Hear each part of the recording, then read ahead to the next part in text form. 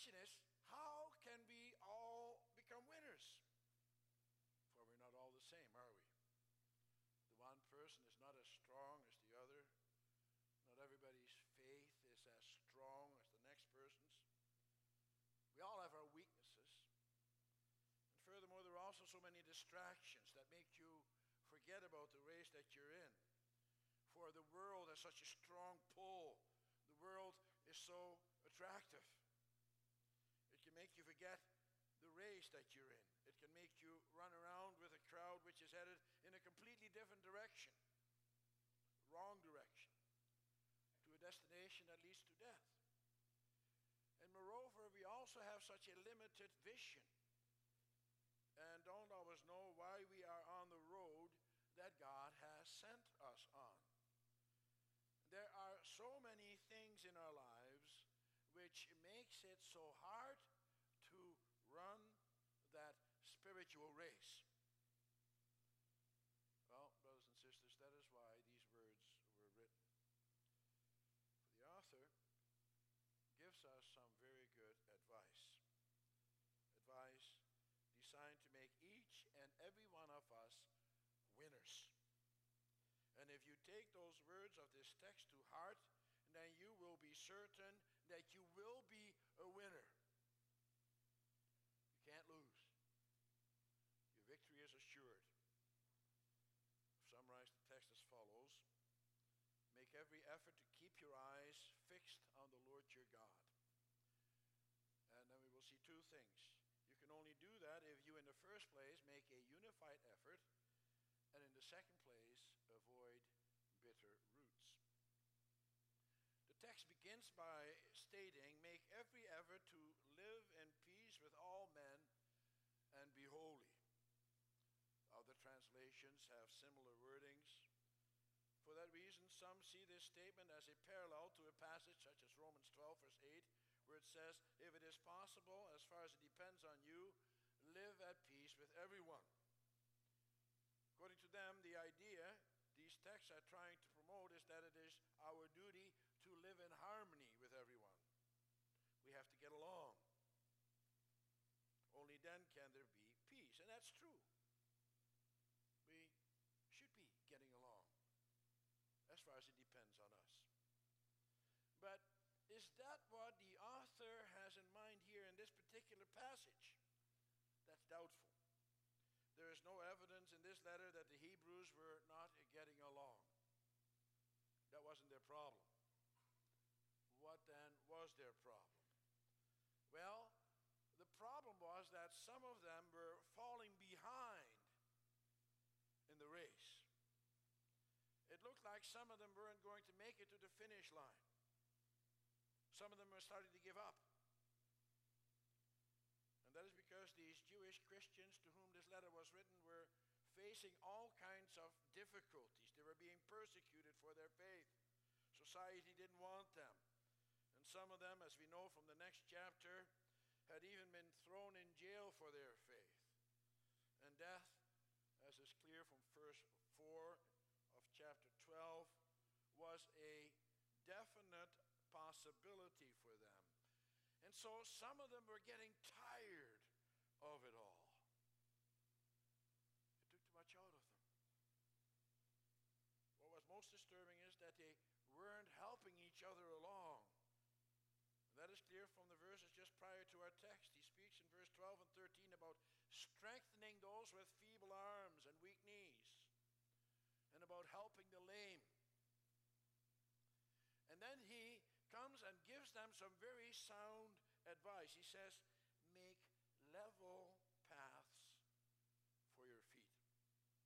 In other words, make the road smooth. Remove all the obstacles that prevent you and others from running the race. The weak, the lame, and the feeble cannot make any progress when there are too many obstacles in the way.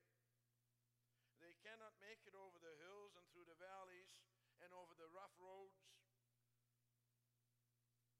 And therefore, every effort has to be made that whatever impedes their progress be removed.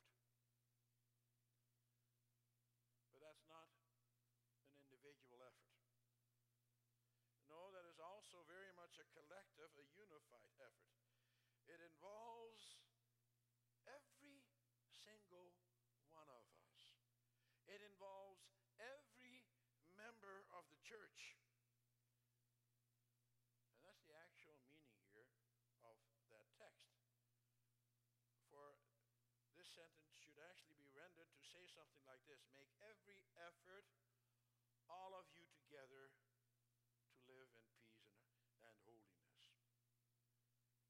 Brothers and sisters, and that includes you, young people, elderly, children. We need each other.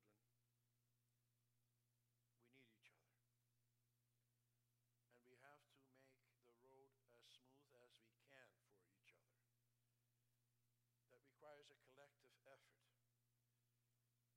Who are the weak and the lame and the handicapped? Well, brothers, sisters, I am one of them. You are too. It's every one of us. Each and every one of us is handicapped or disabled in one way or the other. As the Bible teaches us, we are so weak of ourselves that we cannot even stand up, let alone run the race. And so what do we have to do? Well, the text says to us that we must fix our eyes on the Lord Jesus Christ. And we have to keep one another focused on Him. After all, as it says in Hebrews 12, verse 2, He is the author and perfecter of our faith.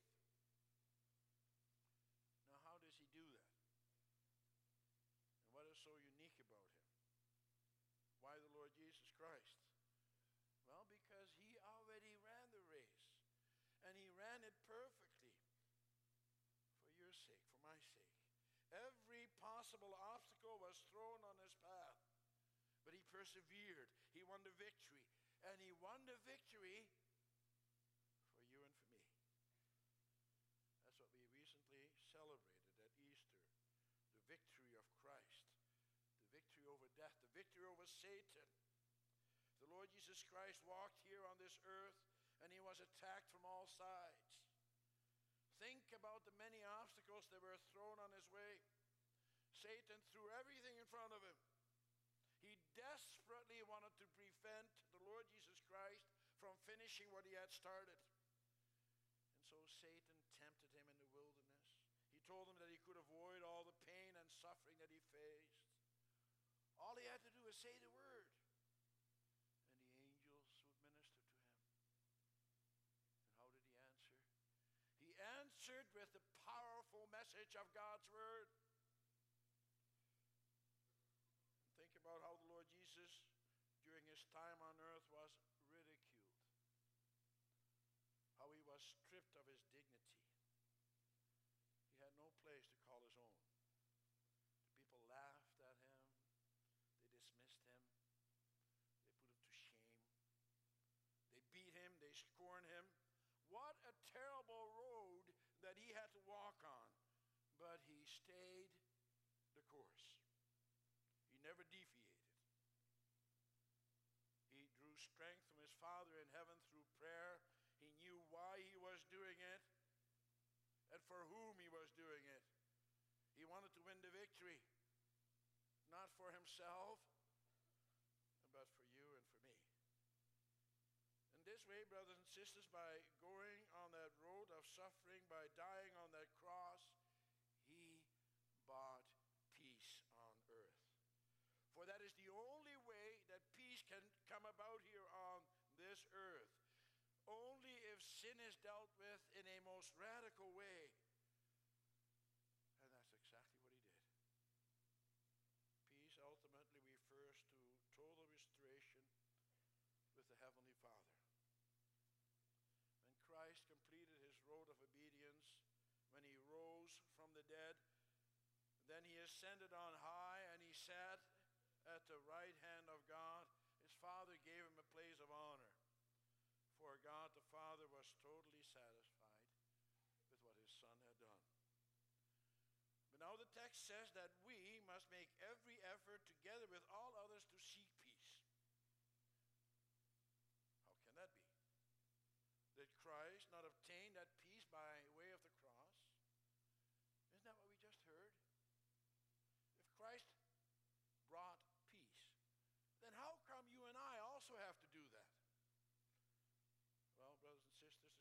are full of commands for believers. God also puts you and me to work. The Bible tells us, that's why we read it every Sunday morning too, to keep his commandments. He tells us to have faith. He tells us these things even though our obedience has already been acquired by Christ.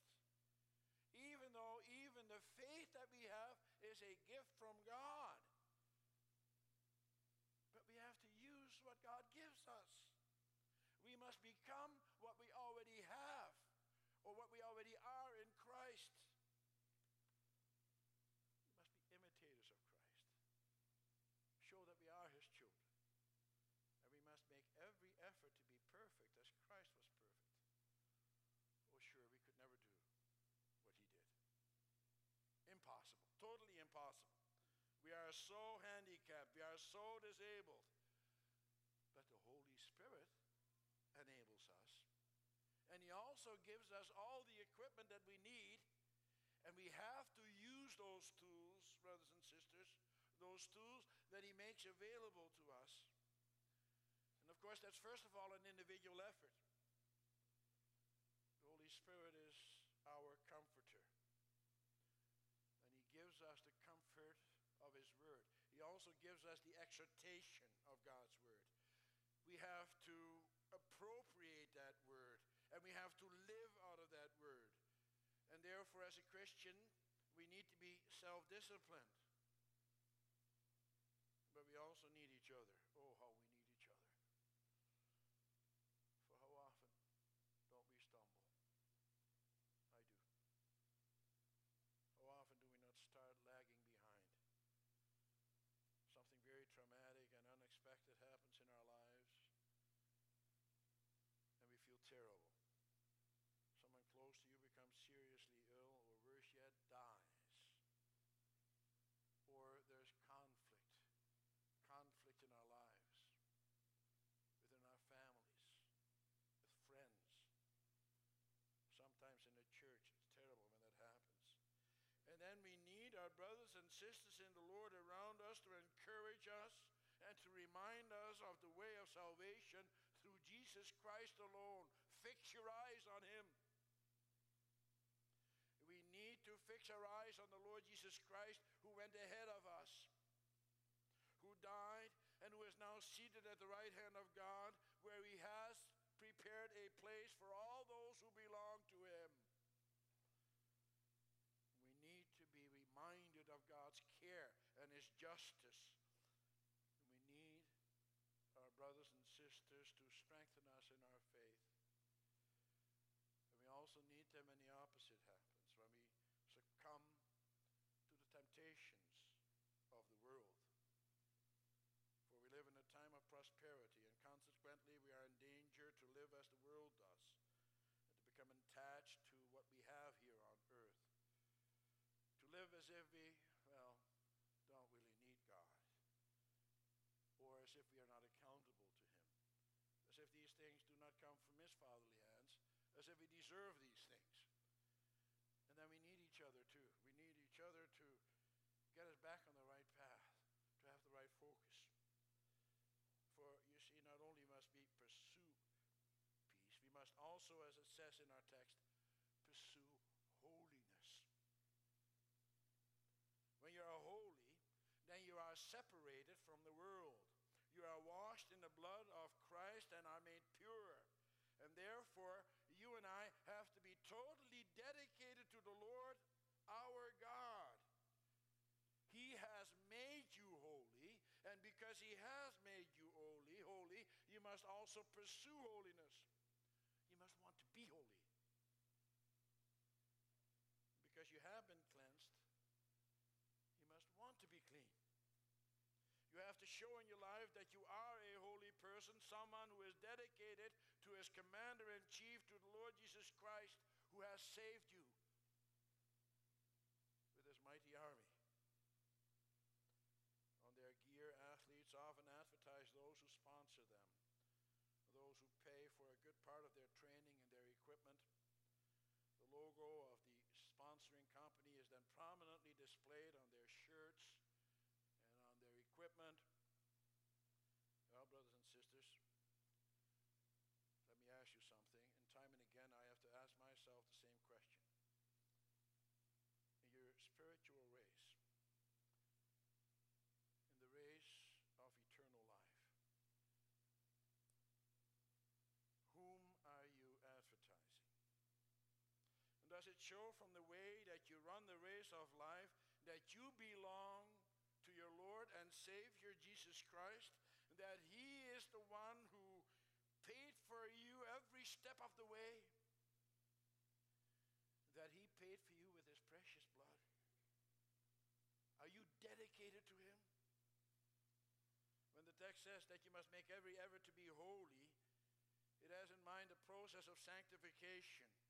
And then once again you may say, well, that's the work of the Holy Spirit. Indeed, you're right. God has begun that work in you, but you must also allow Him to do that work in you. And God's Holy Spirit must find a receptive heart. It must find a heart of flesh, not of stone. For the Holy Spirit wants to instruct you, wants to guide you. He wants to show you the way that you ought to go. He wants to instruct you so that you may know where the boundaries are, so that you don't fall off into a cliff, so that you stay on that right path, so that you will not stray from the path that the Lord wants you to go. Brothers and sisters, you who are about to make profession of faith, do you know the boundaries that God has set for you? I know you do, because you have all been under the instruction of the Holy Spirit for a long time. God tells us how we must live. If you want to run the race that leads to eternal life, listen to what the Holy Spirit has taught you time and again. When your flesh wants you to do one thing and you know it's wrong, listen to the Holy Spirit. And so examine yourself. Let's ask ourselves, what's my conduct like? What kind of entertainment do I like? What kind of business practices am I engaged in? How do I conduct myself over against my wife or my husband, or over against my children or grandchildren? And what about our conduct over against our brothers and sisters in the Lord? And last and certainly not least, what about our conduct over against outsiders? Are you helping them or hindering them in the race of eternal life? Are you fighting the good fight of the faith? Think about it. It's a matter of life and death. Is everyone with whom you come into contact even aware of the kind of race that you're running? Are you aware of the fact that you are engaged in a race against sin and the devil? That you are engaged in a race against your own flesh? Do the people around you see that you are running the race in the name of the Lord Jesus Christ? Are your loved ones aware of that? Whom do they see? Do they see someone who reflects God, or someone who reflects Satan? Do they see the name of the Lord Jesus Christ clearly emblazoned in all your words and actions? Is He prominently displayed in your life? But you may say, well, I'm such a weak and I'm such a sinful person. Yeah, you're right. You're weak. You're sinful. Me too.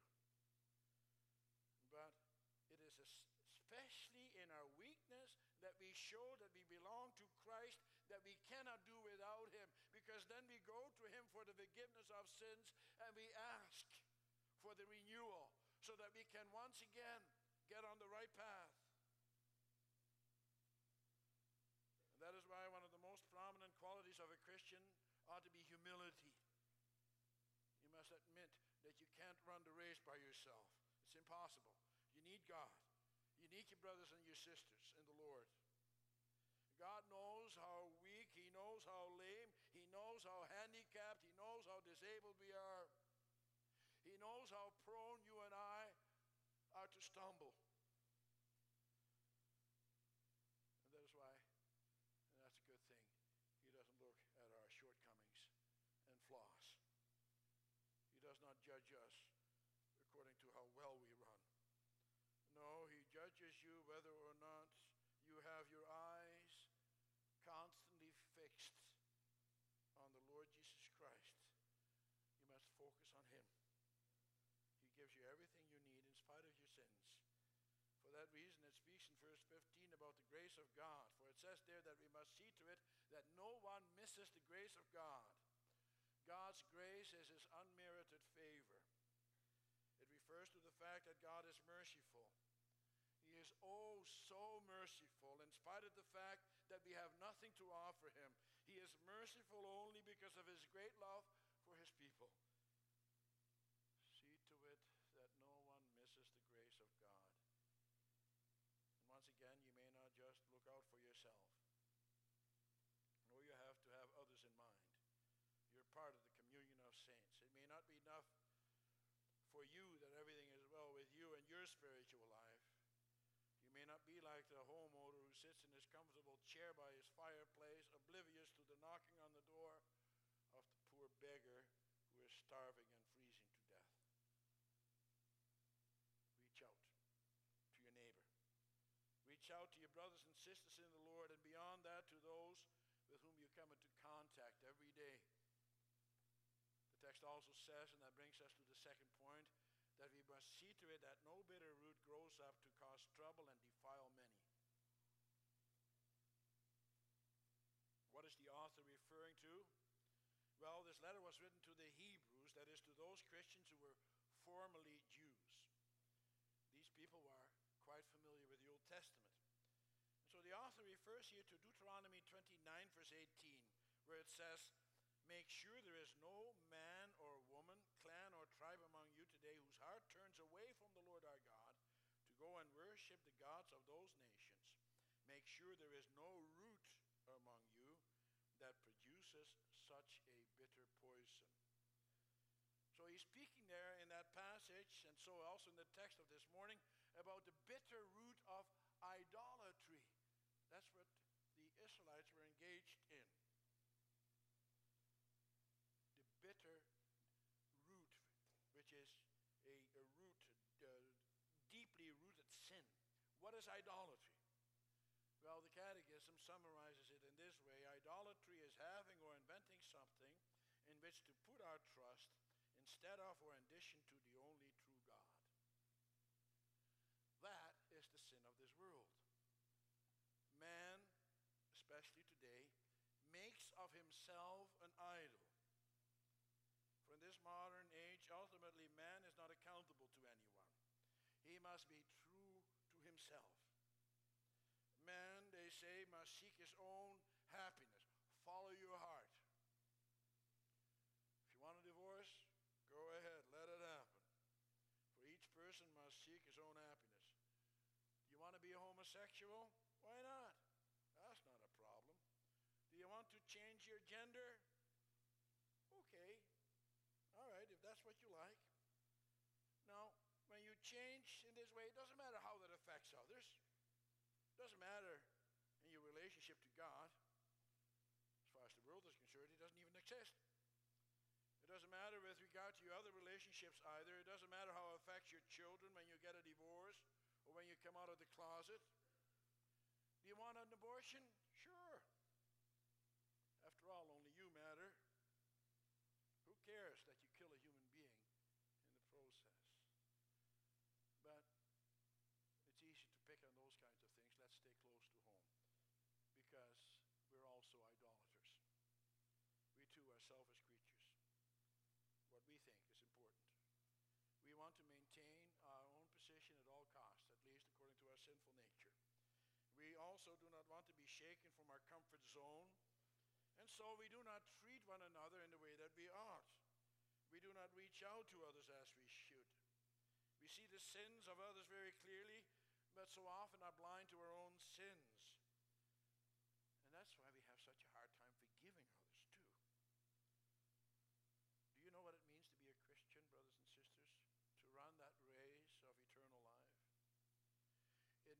that you are a humble person because of the knowledge of your own sins.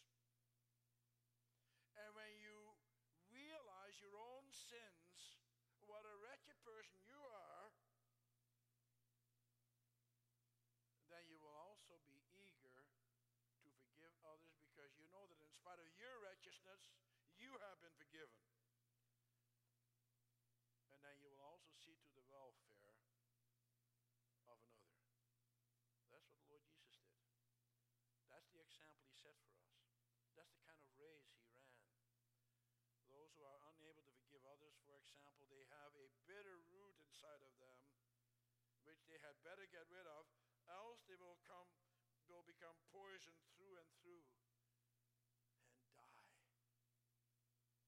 The root is what makes the plant what it is. The root determines what kinds of leaves the plants will have and what kind of fruit the plant will bear. If there's something wrong with the root, then there is something wrong with the whole plant. And then that bitter root has to be dug out and to be replaced with a healthy one. And therefore, that bitter root of ours also has to be removed. We have to cut it out, even when it's painful. Reach out to your brothers and sisters. Instead of deriding them for their weaknesses and shortcomings, you have to help them. Instead of kicking them when they are down, you must help them up. You must help them run the race and win. You must remove all the obstacles that are in the way of our relationship with the Lord our God and with one another. That's our Christian duty. And that's what you must do within your families. That's what you must do within the church of the Lord Jesus Christ. And that's what you must do with all men. And then you will see God.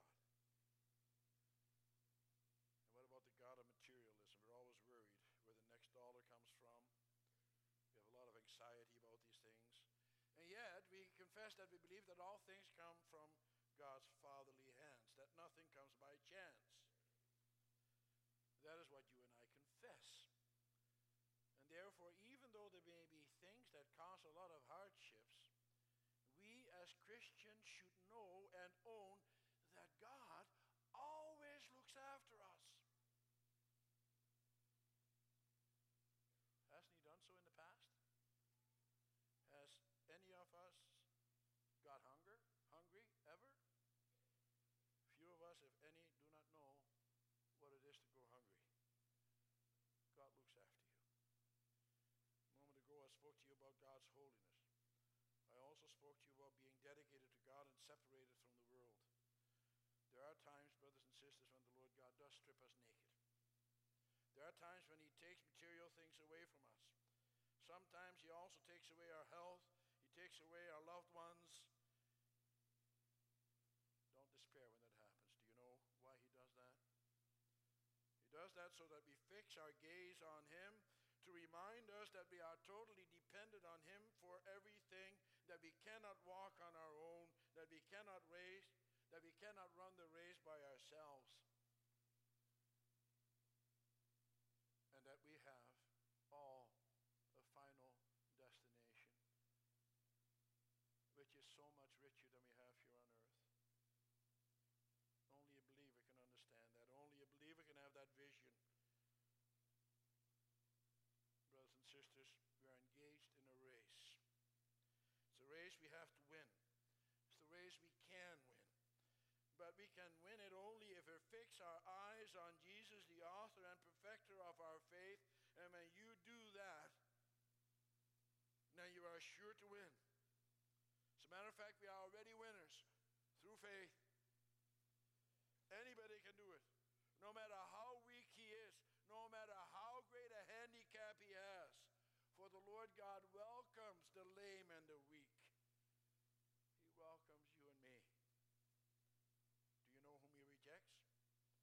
He rejects those who try to run their race in their own strength, who think they don't need him. They will lose that race. But not you. As long as you fix your eyes